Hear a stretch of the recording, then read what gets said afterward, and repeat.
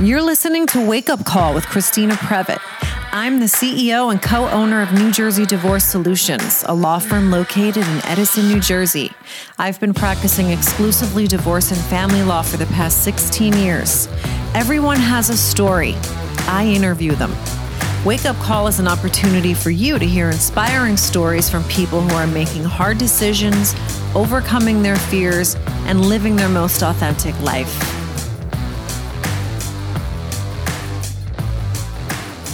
Hey, everybody, you are listening or watching Wake Up Call, the podcast. I'm your host, Christina Previtt, and joining me today for an edition of the #FemDoctor series is Dr. Avi Varma, MD. She practices family medicine in Atlanta, Georgia. Welcome, Dr. Varma. Thank you so much for having me today. Of course, I'm excited to have you on. And one of the things that I noticed about you is that you actually have your own podcast. Yeah, that's correct. Tell us about that. Sure, absolutely. So I am one of the co-hosts of Brown Girl White Coat podcast. It originally came about 2-3 years ago now through one of our co-hosts. And then in the last, I want to say 6 months, she decided to expand her team. So we are now a team of 4 and we each rotate weekly we each have our own independent episodes, but all have the same goal for the podcast. So it's been really great to collaborate with them. And it's been a great experience so far. I love the name. Thank you so much. It's very much representative of our group or cohort. So yeah.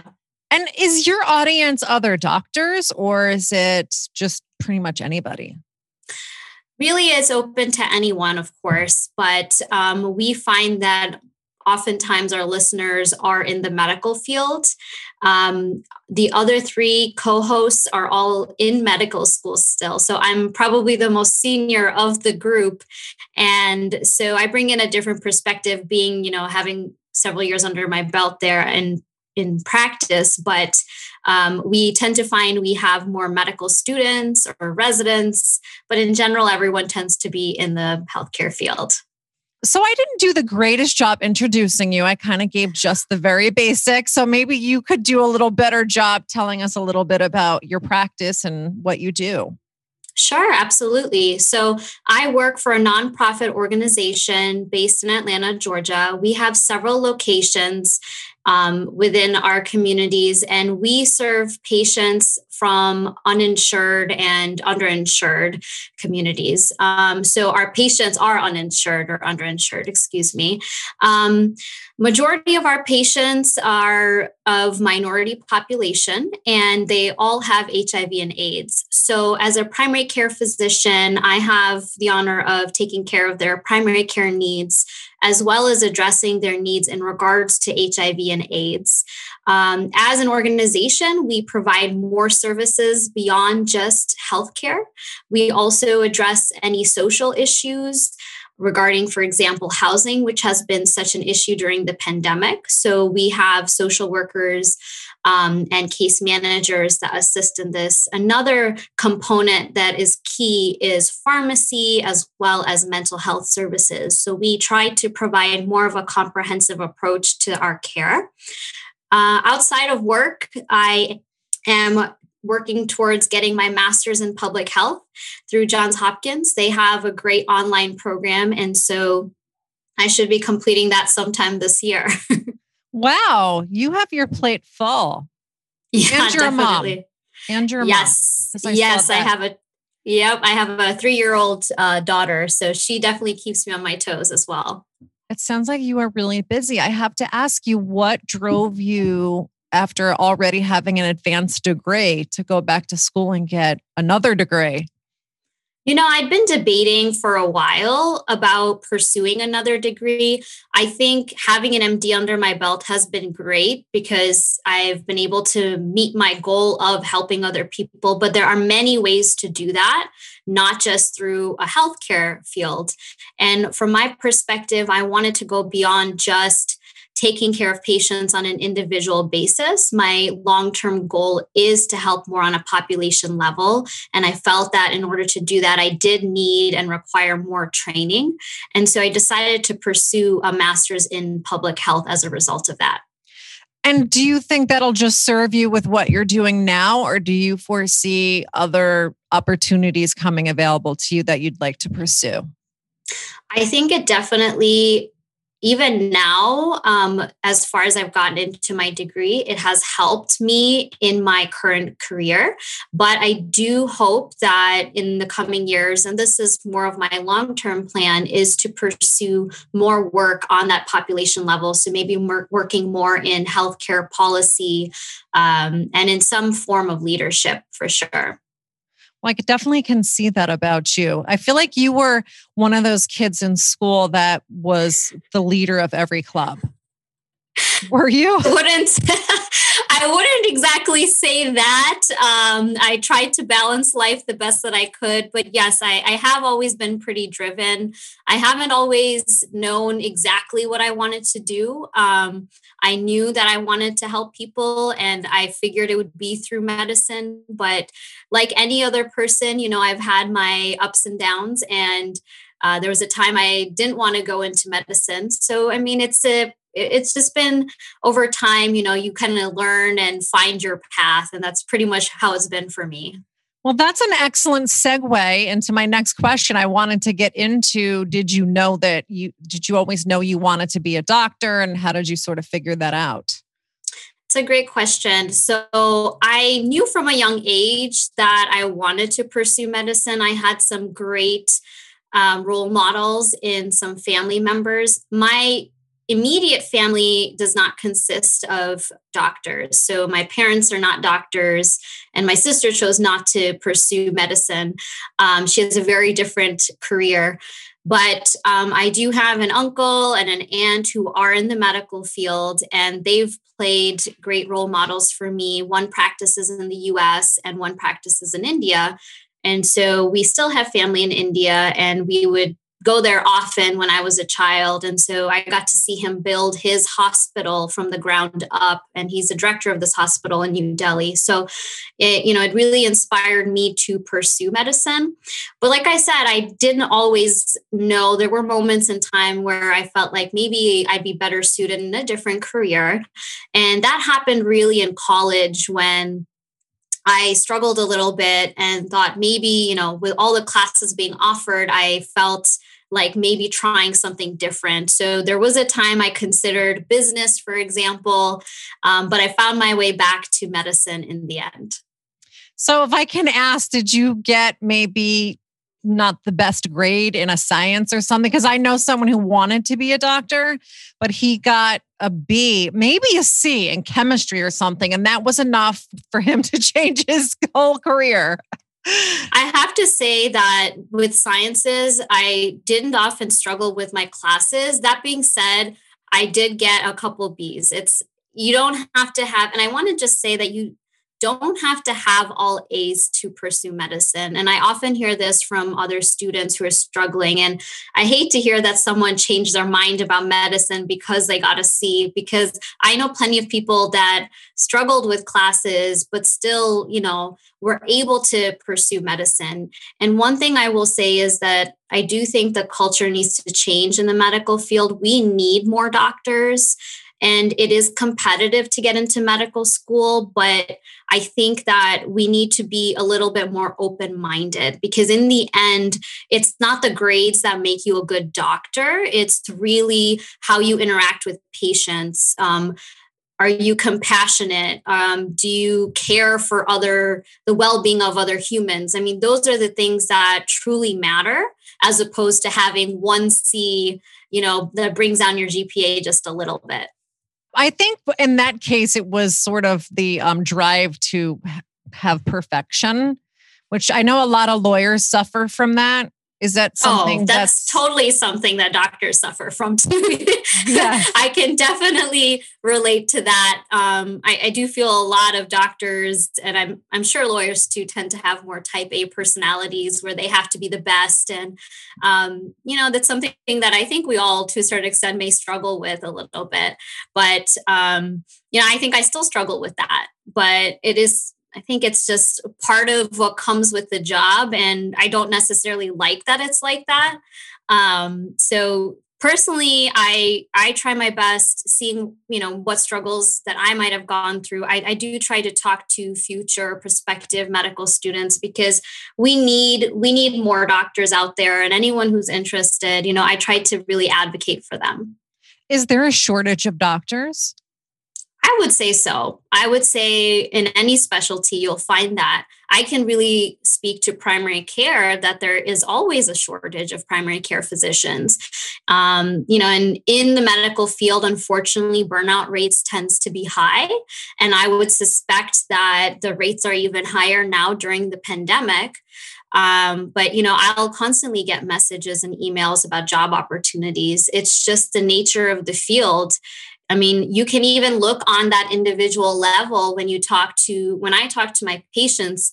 Some may say, it took me a long time to get in here to see you. I mean, that's a very basic quote that I can provide to you from many patients, because oftentimes it does take a long time for you to see your own doctor because they're so overbooked because of the shortage and the fact that, primary care physicians we're understaffed and overworked at times.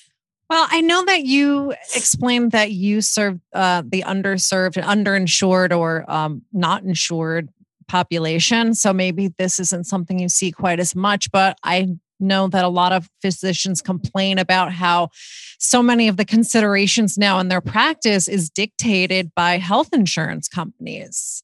Yeah. I can say as a patient, it's frustrating when you go to the doctor and you wait in the waiting room for well over an hour. And I understand, it's been explained to me how that happens, that you have to book so many appointments in one day just to make money. Yeah, I would agree with what you said about insurance companies. Unfortunately, oftentimes health insurance companies do dictate how physicians are practicing. It really shouldn't be like that, but that's the nature of how things are run in the US. And so oftentimes I'll hear, and like I said, or like you said, I don't see it as much because oftentimes my patients are uninsured, so I don't even deal with it. But I didn't always work in this situation. I did, my previous job, I did have to see a lot of patients that had insurance. And so, we had to meet certain metrics, one of them being, making sure we're seeing several patients a day. And, so you have less time with each patient. And so from a patient perspective, I 100% understand why it would be frustrating to have to not only wait to see your doctor, but you get to the appointment and you're waiting to see them. And then when you see them, oftentimes it's maybe a quick 15, 20-minute visit. And that can be frustrating from a patient's point of view, but it is also actually frustrating from the physician's perspective because we want to be able to spend more time with our patients, but unfortunately we don't always have that availability. What about where you are now? Do you get to have more time with your patients because everything's not dictated by health insurance, or is there still a health insurance component there? So we still have patients that have insurance, but because we have a lot of uninsured patients in Georgia in general, unfortunately, that comes with the whole Medicaid wasn't expanded. And so we have less patients on insurance. And that's a frustrating thing in itself. I'm not saying being uninsured is a good thing. We want our patients to have insurance and that support.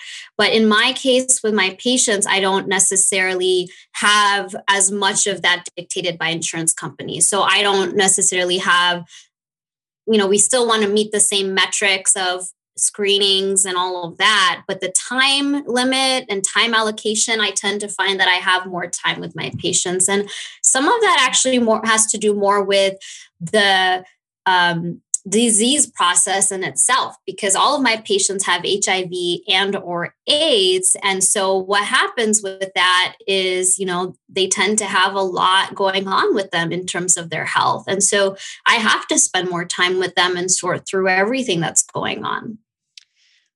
I love what you're doing. And I really want to get more into that because I guess I can speak for myself, but I think this sentiment might apply to other people too, is that I'm not sure that I see as much attention given to AIDS research. Maybe it's just because we've kind of gotten acclimated to it. And it's like, just another part of our world, right? That we're just used to seeing. Is that true? I don't think I can really speak to research itself because I'm not specifically involved in research. I do think that research is actively going on for HIV and AIDS. I mean, we're looking, and I hear about reports, obviously, that we're trying to find the cure. That's going to be key. Additionally, finding a vaccine that works is going to be very important. I don't necessarily think that it's not actively happening. It definitely is. It's just, it's such a complex virus. And so there's a lot to unpack when it comes to that. So I think what I'm really trying to ask you is, at least from my perspective, public sentiment is, in my opinion, it seems different. It's like people kind of have this attitude that, well, we don't have to worry about AIDS anymore. It's not like it used to be. It's not a death sentence. You can get meds now. And I think, unfortunately, that can often lull people into a false sense of security where maybe they're not as safe as they used to be. And actually, I heard from another physician that this is actually a problem with syphilis, which I think a lot of us just don't think about, right? But it's still out there. It's still around. And they're actually seeing increased cases of it, I think, because of that very reason. So do you have any opinion about that, about, I guess, public attitudes? I would have to agree with it that we do have this attitude that, HIV doesn't kill anymore. It's not like it was in the 1980s and early 1990s, and we don't see AIDS cases as much. It's true that things have improved because we have medications that can help to control HIV. But unfortunately, I agree that people are oftentimes lulled into this sense of security that this is really not a problem. But truly, HIV is a chronic disease. It's something that once you contract it, you live with it for the rest of your life at this point in time. I do hope that we come across a cure, but in the meantime, we have to work with what we have. And I see many cases of AIDS. I can't really speak to what the current mortality rate is from AIDS in our country, but I've had patients that have passed away from AIDS. On the other hand, I've had patients that are living into their 90s and they're not sick from their HIV, they're sick from their heart disease or their diabetes. So, you have a wide spectrum when it comes to HIV. One statistic I can give you is that 1 in 7 people don't even know they have HIV. So it is still prevalent and we need to be aware of it. And unfortunately, when you were talking about syphilis, I would have to agree with the physician or healthcare provider that you spoke with that syphilis is on the rise. It is a very easily treatable infection, but because it often goes overlooked, we end up seeing increasing rates. And, we're also seeing increasing rates of congenital syphilis, which is a terrible disease to have to see in a newborn. And again, it's something that's completely treatable, safely treatable in pregnancy. So it's another infectious disease that is on the rise, and we're not really thinking about it because oftentimes people are like, well, we have a treatment available if it happens. And the issue is that you may not even have symptoms from it or develop symptoms. So you will not know unless you actually get screened for the infection. Yeah. So that's striking to me because how would you even, you're saying people don't know that they have it, but how would they know? Because there's no symptoms and it's not like most of us are going off to the doctor at once a year with our blood work, having them test us for syphilis. Maybe we should start doing that. Yeah, I mean, I definitely think that as a healthcare provider and in the healthcare field, we have to do a better job of educating our patients and screening them. I'll take HIV as an example that, we recommend screening between the ages of 15 and 65. That may have changed more recently with guidelines, but that's kind of the guidelines we've been following over the last several years.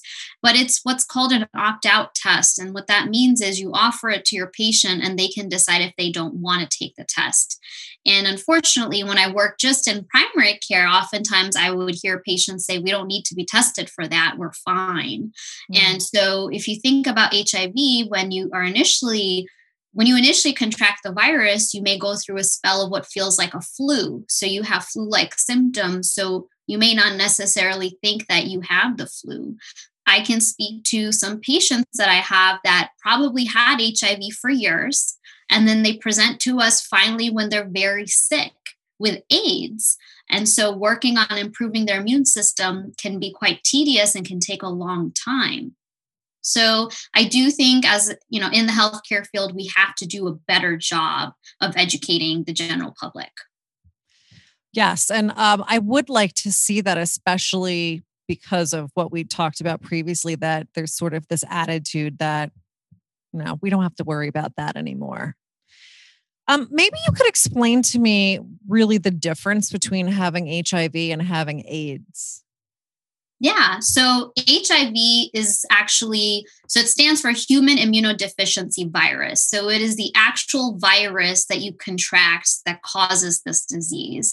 AIDS basically is when your immune system is so weak that you can, become susceptible to infections that someone who doesn't have HIV would not be susceptible to, which is why you often hear with AIDS patients that they develop some infections that we don't normally hear about because their immune system is so weak that someone with a healthy immune system may easily fight off. So, for example, we don't see cases of tuberculosis or TB infections in our country compared to more developing countries. But that is something that our patients with AIDS are at risk of. Once you have HIV, you always have HIV. AIDS, though, is something that is reversible with medication to treat. So hopefully that helps to distinguish the two. It's definitely something I get asked on a regular basis from my patients that are newly diagnosed with HIV and or AIDS. So you can go from being HIV positive to having AIDS, but you can also go back from having AIDS to being HIV positive.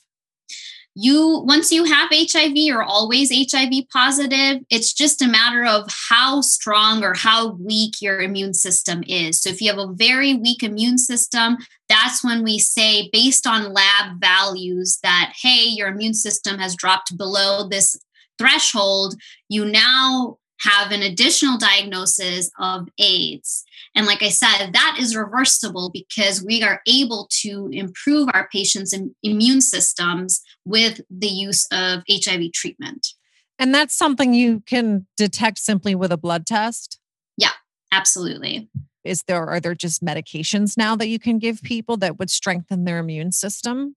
Yeah, basically the medications that we use for HIV treatment helps to boost the immune system. So it's bringing down or curbing the HIV virus in your bloodstream, essentially, but it's also helping to improve and enhance your immune system. So if they're HIV positive, are there also drugs that you give them to try to keep their immune system as strong as possible? Nothing in addition or supplementary. It truly really is just the HIV treatment that we provide to our patients that helps to, what people like to say, boost the immune system. So I often get asked that from patients too, is how can I boost my immune system? And I say, you're already on the treatment to help to improve your immune system and to reverse, if they have AIDS, to reverse the AIDS process. That is really fascinating. This is all stuff that I didn't know, and I consider myself to be an educated, informed person. are there certain symptoms that you might see in someone typical of having AIDS, or is it really just opportunistic? Like they could get a cold, but they can't fight it off. Or you said, they have exposure to TB and it can be devastating. Is that it? So a lot of times symptoms that we'll see in patients that either have, HIV that they've probably had for a long time, on the verge of AIDS or having AIDS, they tend to have unintentional weight loss. So that's something where, they're maybe eating regularly, but still losing a lot of weight. Now, we often hear that with cancer patients. So it is something that you can also see in AIDS patients. Sometimes patients don't have a great appetite as well, in addition, but that's more, I would say, you feel like it's a little bit of a vague symptom, but it still can add to what we would be concerned about in patients that have AIDS. You may see patients with a lot of GI symptoms, so gastrointestinal symptoms, where maybe they're having a lot of diarrhea. You can also, but the main thing that we find in these patients is that they have or may develop opportunistic infections. And oftentimes, unfortunately, if it's come to an AIDS diagnosis, they've had HIV for years and, they were never screened, for example, and then they suddenly develop a strange form of, or I shouldn't say strange, just an atypical form of a lung infection. And so then you become curious, why is that? And sometimes it's, and this is kind of changing gears, but you could be completely healthy, but you go in to see your regular doctor, you get a blood test done to make sure, you're not anemic. And we see that your white blood cell count is low. A white blood cell count is something we monitor for in infections. And if it's low, one of the causes of that can be HIV. So, we always recommend a test at that point just to screen and to rule out HIV. I feel like anybody who's ever had diarrhea now is going to be afraid that they have AIDS. And I like to say that, you can't look at each symptom as an individual, thing. What we do is we're really looking at the whole picture, and that's, I like to call medicine investigational work in itself. Growing up, I used to think of it as you're a detective trying to figure out what's going on with the patient. And that truly is what it is. But AIDS is like a culmination of different symptoms. And so it's not just they have diarrhea, they must have AIDS. They have unintentional weight loss, they must have AIDS. And I think that comes to our culture of Googling symptoms and finding, all these potential causes. And I think that drives up everyone's anxiety levels. So yeah, something to be mindful of for sure. Yes, I have absolutely been guilty of consulting with Dr. Google. And I'm not sure why I do that, because as an attorney, I hate when clients do that, when they'll find some obscure thing they found on the internet and be absolutely certain that that's what they need me to do for them. And, it's ignoring, all the years of training that we've had, right?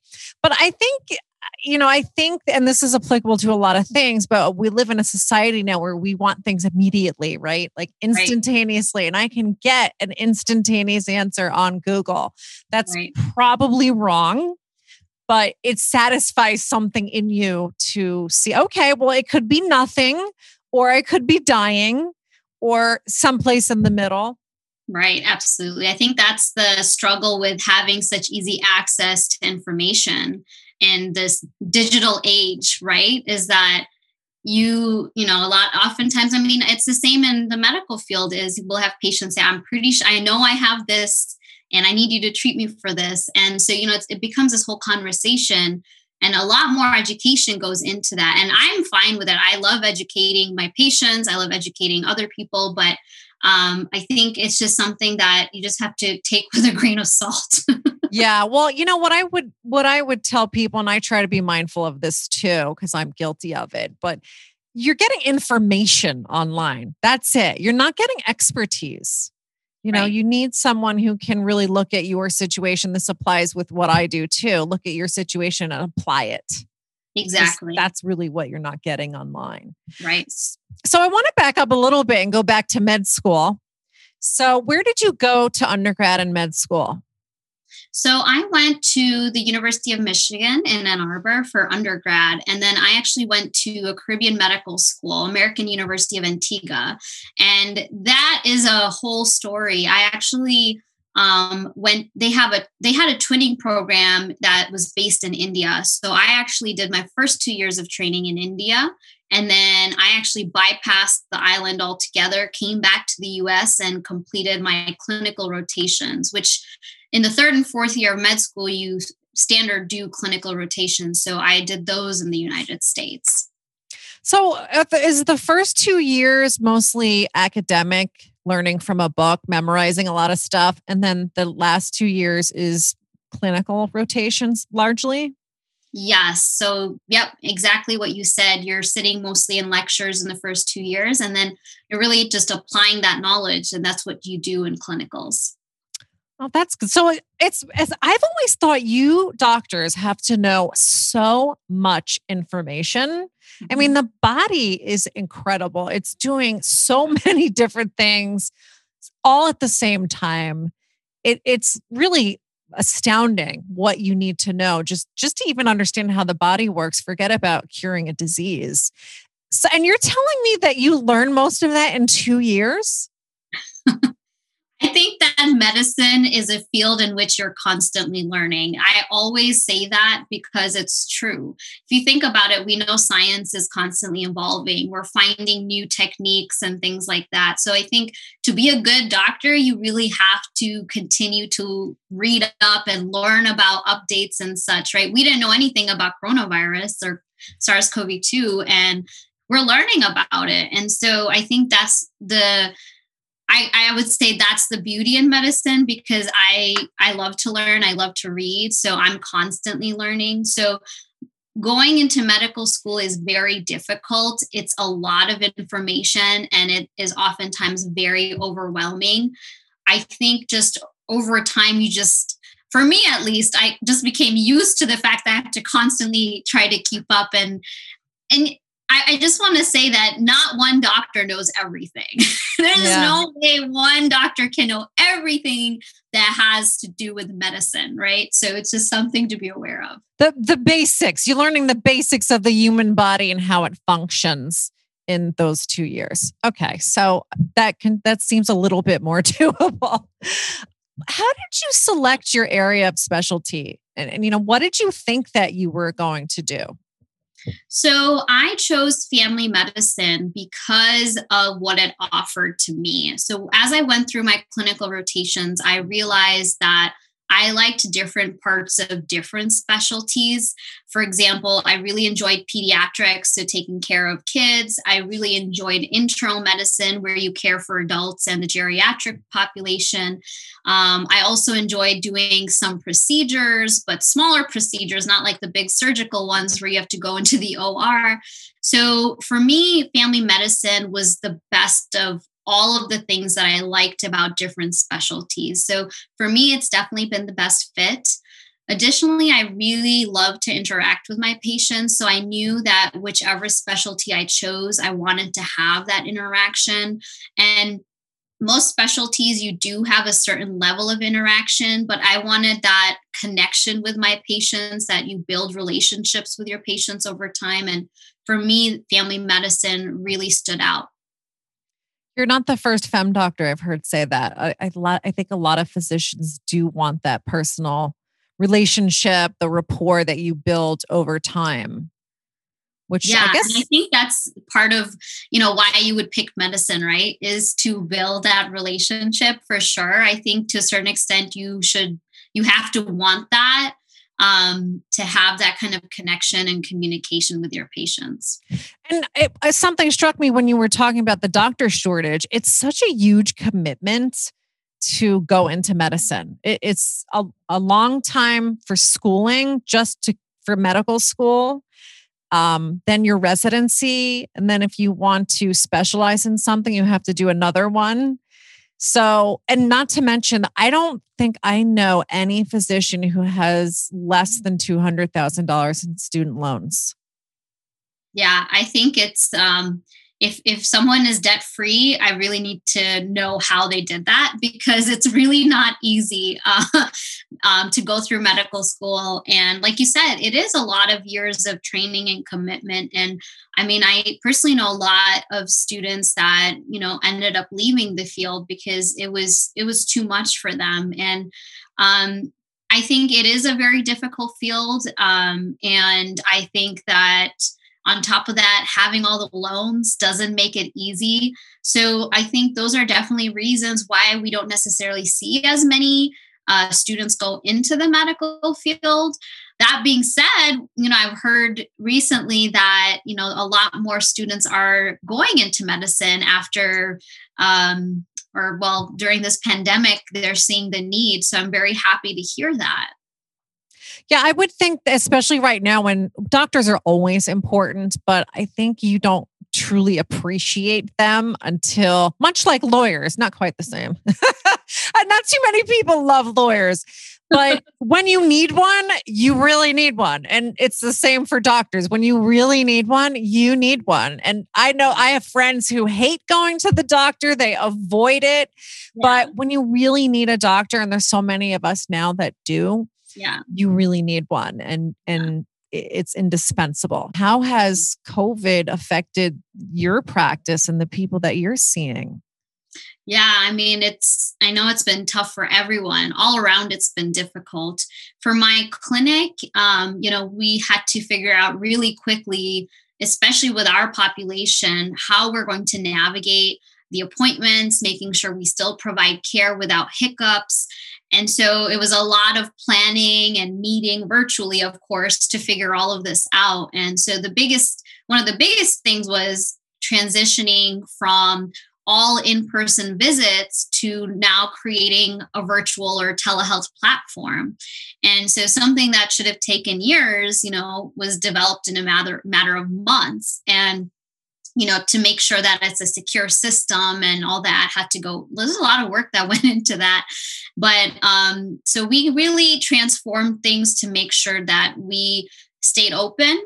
And for patients that didn't necessarily need to be seen in person, we're transitioned to, telehealth visits. And so it was definitely a team collaborative effort between the healthcare providers and the administration of our organization, because we had to figure out the best way to do this. So, I mean, and I know I've seen this in so many, with so many of my physician colleagues in other healthcare systems too, and how everyone's been struggling and having to navigate it. So it's been tough. Yeah. How do you feel about telehealth? Because I imagine there has to be something missing when you're just like you and I are doing this with Zoom right now. There's some element of connection that's different than when you're face to face, especially if you have to actually physically examine somebody. Yeah. So it's definitely been a bit of a struggle when it comes to that, which is why personally for patients that are more stable, I've personally alternated visits where I'll see them once in the clinic and once on a telehealth appointment, because you are missing that in-person connection, like you said. That being said, if you think about it in the clinic setting, I miss that in-person connection even when I'm seeing them in person, because we're in masks, we're in full garb where, they can't see my face. A lot of human connection and interaction is with seeing someone's expressions and emotions, and you can't get that in those in-person visits either. So I think that there are benefits. There are pros and cons in both situations. And that's what we've really found during this time. Maybe I'm letting my mind kind of wander. And maybe you could explain to me a little more when we were talking about how someone develops from having HIV to having AIDS. I understand it has to do with their the functioning of their immune system, but how does it happen that they go from having a stronger immune system to having a weaker one? Does it just kind of happen by itself? Do we know why it's happening? Could it have to do with diet? I mean, can you explain a little bit more about that? Yeah, and that gets more into like the pathophysiology of the virus itself. But basically, the virus is attacking your immune system. So it attacks specific cells within your immune system and essentially destroys those cells. So if you take like basically your cell count, so the specific cells, you're attacking are your CD4 helper cells. It's specific in your immune system. And so say your count is about 300 and suddenly, the HIV virus is attacking those cells. So it's killing them off one by one, bringing it down to less than 200. And that's generally the threshold for that number that we monitor. And so now we are in a position where you don't have enough of those cells to fight off exposures to different infections, right? So oftentimes we hear about lung infections. Well, it's because you're breathing in some organism, and then because you don't have enough cells in your immune system to fight at the level you normally would have at, the organism can overwhelm whatever is left of your immune system and kind of take over and cause the infection. So that's referring to the opportunistic infection. So AIDS is more like saying that I just don't have enough of this specific cell in my immune system to fight off what I normally would fight off in the environment. So if someone has if they have HIV now, but they get COVID, could that be something so devastating to their immune system that it would accelerate it and they would end up with a diagnosis of AIDS? So we haven't seen any data to suggest that. Additionally, we actually haven't found that HIV has increased the risk for severe COVID infections. So we don't really understand yet why that is. But we haven't seen that it would accelerate or cause your immune system to weaken drastically as a result of it. So, that's been a common concern amongst our HIV patients. Now, that being said, someone who has AIDS, they obviously have a weak immune system to begin with. So then the fear is, how will they react to COVID? And I haven't seen data in regards to this at this time, but we just keep that in mind for our patients because it's definitely a concern. That's really fascinating. I have to tell you, every time I interview a femme doctor, I leave the conversation with a really, good, better understanding of whatever field they practice. And I think, I think that would be what I would want to do every time. So now, of course, I'm thinking, I think I would really want to learn more about AIDS research. It's a great field. Yeah, it really is. It's so fascinating. And it actually makes me want to read more about it. Are there any books you might recommend just for the average person to obviously can't understand it at the level that you would, but just to understand as a layman? So off the top of my head, I'd have to really think about like books that would really get you that information. There are a couple great tools. We're talking about the internet. So let's talk about like actual accurate websites that I would advise. So one organization I recommend is called the IDSA. Now it stands for the Infectious Diseases Society. Maybe A is America. I'm not 100% sure, but IDSA is a great website to check out for information. Another one would be AIDS.gov. They have great statistics on there regarding, the prevalence or incidence and prevalence of HIV and AIDS in the US, but they also provide information about symptoms. What does it mean to have AIDS? So if you're looking for more of that kind of information that's more easily digestible, I would definitely consider that website for sure. I will check those out. And then I have a couple of other just sort of nosy questions. You had said it was your uncle that started a hospital in India, and you visited there? Yes. Yep. Did you practice in the hospital? No, I didn't practice there. I'm not licensed to practice there. But when I used to visit the hospital, it was when I was a lot younger. So I used to volunteer there in whatever form and whatever capacity that I was capable of and whatever the needs were at that time. But it was mostly, transport the patient from X location to Y location in the hospital. But once I got into med school and such, I didn't really have the opportunity at that time to go back and really, help out in that capacity. I did some volunteer work in northern India, though, and this really kind of launched my interest in infectious diseases. I volunteered at a local orphanage in northern India, in which kids had HIV and AIDS. So these kids were living in this orphanage who had been abandoned by their families because they had this infection, which they had no control over getting. So that really triggered and kind of launched my interest in HIV and AIDS and infectious diseases in general. And it kind of grew from there. So even though I trained in family medicine, one thing that I did was I did a lot of rotations in ID because of my, continued interest in that field. Okay, so I was about to ask you, how did you end up doing what you do now? And it sounds like you wanted to do something with that. Yeah, I absolutely did. And so, even as I started working in family medicine, I knew at some point, whether it was in my own practice or finding a specific opportunity where I worked with patients with HIV and AIDS, family medicine offers you a lot in terms of spectrum and what you can do.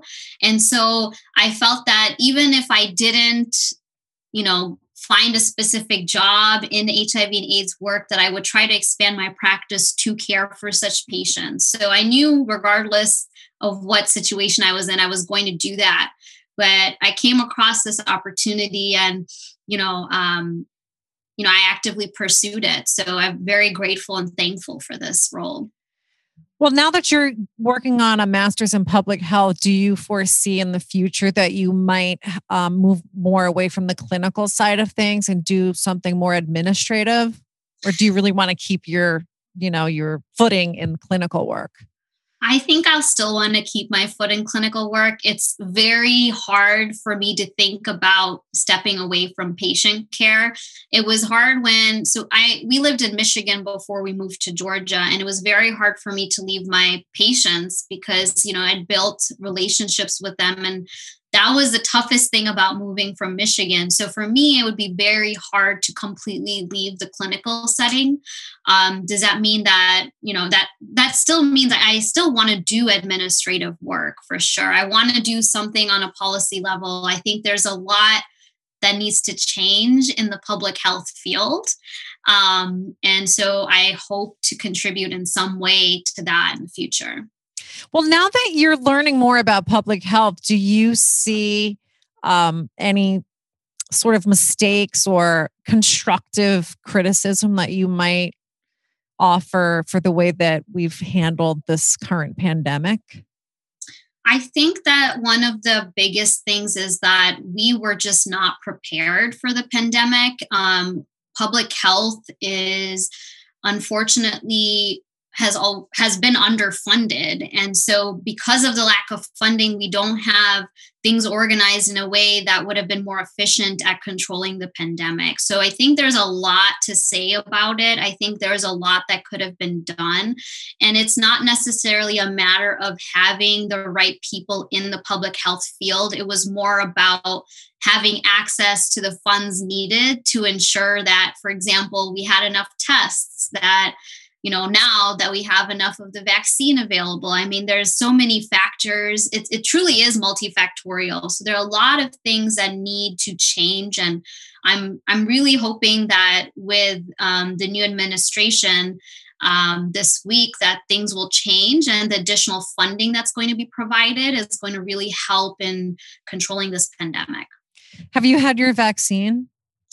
I did get the first dose. I am due for my second dose this week. And you look okay? You haven't grown any extra limbs or? I have not mutated. No, I'm doing well. Good. See that, everybody? She's A-okay. I have to ask you too, just when I was stalking you before this interview on the internet, on the gram, yeah, yes, I see that your husband is a physician as well. And you referred to him as practicing academic medicine. And I just have to know, what is that? Is he a professor? Is he a medical school teacher? Yeah. So, I mean, it's a good question. So academic medicine means that he works with residents in training. So he works out of a residency clinic where he trains future family physicians. So after medical school, you go through residency training, and that's where he comes in as one of the faculty of the residency program he works in to train these residents. And then once they finish the residency training, then they go out to be full-fledged attendings and physicians. So that's what he does in academics. Does he lecture like a professor? Yes, they do have didactics. So he does do that as well. It's part of the training. But what he does is he works on an outpatient setting. So in the clinic, residents will have their own patient panel that they see, but they have to be supervised by a licensed attending physician. And so that's where he steps in and he supervises those visits and educates them on specific diagnoses and such, in addition to providing and giving lectures. I'd love to be a fly on the wall at your house over dinner. I hear you guys. The conversations get pretty nerdy, I have to say. Yeah, I would think that it's probably hard not to talk about work all the time, especially when your husband is also a physician. It's interesting because it's easy for me to talk about it. He really likes to leave work at work. But for me, and there are times where he'll be like, there was just this case and whatever. But like in my situation with my patient panel, I think it's a personality thing that I bring it home and he tries not to, but then I'm bringing up, this happened. And so, I mean, we do have those conversations for sure. Yeah, that I think that would be entertaining for me to hear that. Okay, so I don't know if I gave you a heads up on this question. I apologize if I didn't, but are there any books just in general in the course of your life that have made a real impact on you? That's a great question. I'm trying to think off the top of my head. I think about scientific books, but in general, in terms of books that have really made a difference in my life, I want to say, and I'm forgetting the name right off the top of my head, was Michelle Obama's book that recently came out. Becoming, yes. I listen to the audiobook. So I'm on the go a lot. So it's not easy to sit down with a physical book, but I really enjoyed listening to her audiobook because I personally find her to be a role model. But, I think she's accomplished so much in her life, but I think her book, the biggest thing about it was her talking about her struggles with, having a career and being a mother, a parent and a wife. And I think that's something that I often am trying to balance, or I'm trying to balance that all the time. So it was really nice to hear, kind of what she went through and how she, really worked to balance everything in her life. So, I definitely look up to her and I think it's a great audiobook. Did she narrate it? Yes, which is what makes it even better. So you get to hear her reading it. I usually don't do audiobooks because I feel like my mind just goes off and I'm like, wait, I wasn't listening. But I feel like I would listen to that one.